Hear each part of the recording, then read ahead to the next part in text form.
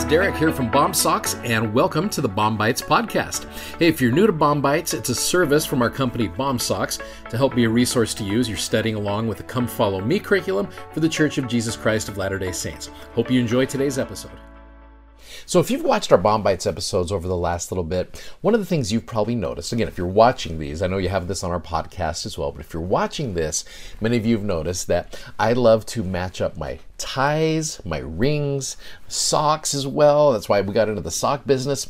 And one of the things I've got is watches. I have so many watches, okay? For example, this one right here, I've tried to match it right here. It's got some red and some blue in it. If you look carefully at this watch, it says Rolex. Now, I will tell you right now, this is not a real Rolex. I think I got this in Mexico a couple of years ago. You know, $20 on the street corner. This is not a real thing. It looks nice. I like the way it looks. In fact, it doesn't even work most of the time. I own several fake Rolexes that they look like it's good. And I like these watches. I think they look great. I will never in a million years buy one of these. I like watches, but not that much. But these watches, they look like the real thing, but they are not. Just like the Pharisees that Jesus was talking to in Matthew chapter 23.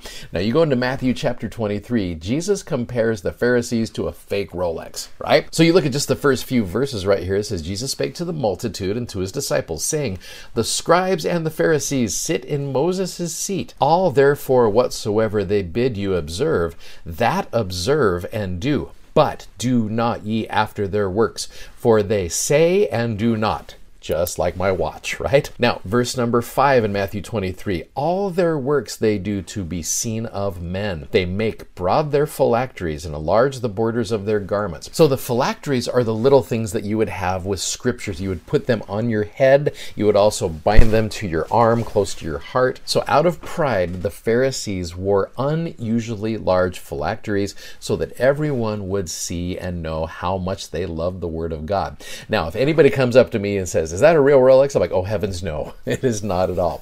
So again, it's the idea of it's fake. It's trying to show that it is one thing, but it is not. Now Jesus goes in the remainder of this chapter, in fact, a good portion of this chapter, and he uses the word woe, W-O-E. Whenever you see that come out of the Savior's mouth, you know he means business as he's pronouncing woes on these individuals. In fact, if you were to go from about verse 13 all the way down to verse 29, you will just see woe, woe, woe, all the way through there. Now, some of the strongest woes to the Pharisees start in about verse number 23, where it says, woe unto you scribes and Pharisees, hypocrites. Now, hypocrite is a Greek word which means play actor. You are trying to create the illusion that you are something that you are not. For ye pay tithe of mint and anise and cumin, all of the expensive things, and you've omitted the weightier matters of the law, judgment, mercy, and faith. These ought ye to have done, and not to leave the other undone. Ye blind guides, which strain at a gnat and swallow a camel. Now, the footnote right there, that creates an interesting illusion, right? Verse 24, you click on the word camel right there, and it says, camel, who make yourselves appear to men that ye would not commit the least sin, and yet ye yourselves transgress the whole law. So Jesus is trying to let them know, it's like, look, you're creating the illusion that you are not a sinner, and yet you are constantly involved in these judgments and sinning. Verse 25, woe unto you scribes and Pharisees, hypocrites, for ye make clean the outside of the cup and of the platter, but within ye are full of extortion and excess. Thou blind Pharisee, cleanse first that which is within the cup and platter, and then outside of them may be clean also. Verse 27 is a powerful verse. Woe unto you scribes and Pharisees, hypocrites, for ye are like unto whited sepulchres, meaning tombs that are painted white, these whited sepulchres, which indeed appear beautiful outward, but are within full of dead men's bones and of all uncleanliness.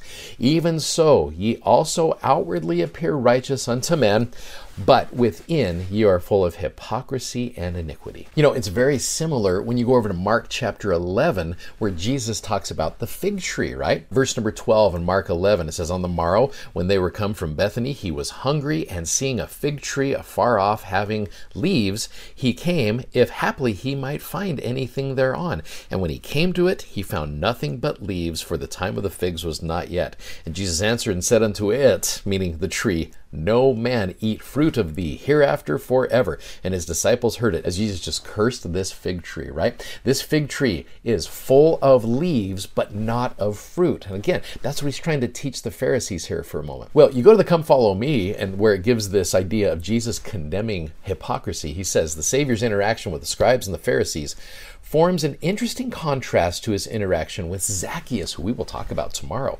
As President Dieter F. Uchtdorf explained, Jesus rose up in righteous anger against the hypocrites, like the scribes and Pharisees and Sadducees, who tried to appear righteous in order to win the praise, influence, and wealth of the world, all the while oppressing the people that they should have been blessing. In Matthew 23, the Savior used several metaphors, which we just talked about, to describe hypocrisy. Consider marking or listing these metaphors and noting what they teach about hypocrisy. What is the difference between hypocrisy and the human weakness we all deal with as we try to live the gospel? I think there's a huge difference there. What are you inspired to do differently because of the Savior's teachings? This is a powerful statement because I think a lot of times we read these verses and think, oh no, I struggle with hypocrisy.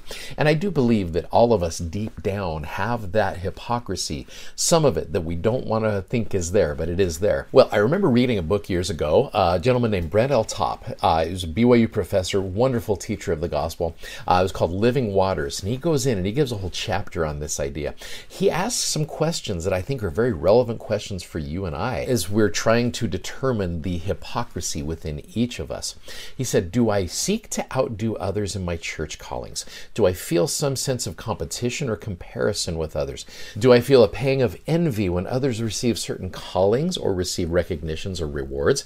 When I share spiritual experiences, am I doing so under the influence and prompting of the Spirit for the edification of others, or am I trying to impress people with how spiritual I am? Is my service in the church dependent upon being in high-profile positions, or would I still faithfully magnify my calling if I were serving where no one would see or notice my efforts? Do I perform anonymous and unheralded service that goes beyond mere involvement in organized ward and quorum service projects? Are my comments in church meetings motivated out of a sincere hungering and thirsting after gospel knowledge and a humble desire to contribute to others' understanding, or are they more to show off how much I know or set straight the comments of someone else? Do I bear my testimony in testimony meeting out of a genuine spiritual desire to praise God and testify of those sacred truths that have been revealed, or am I using it as a forum to impress others? Do I find myself more concerned about maintaining an image, either in the church or in my profession, or do I think more about how a certain action will affect that image rather than what is right? Am I motivated more by the praises of men and the status of position than by the quiet assurance that the Lord is mindful and accepting of my efforts?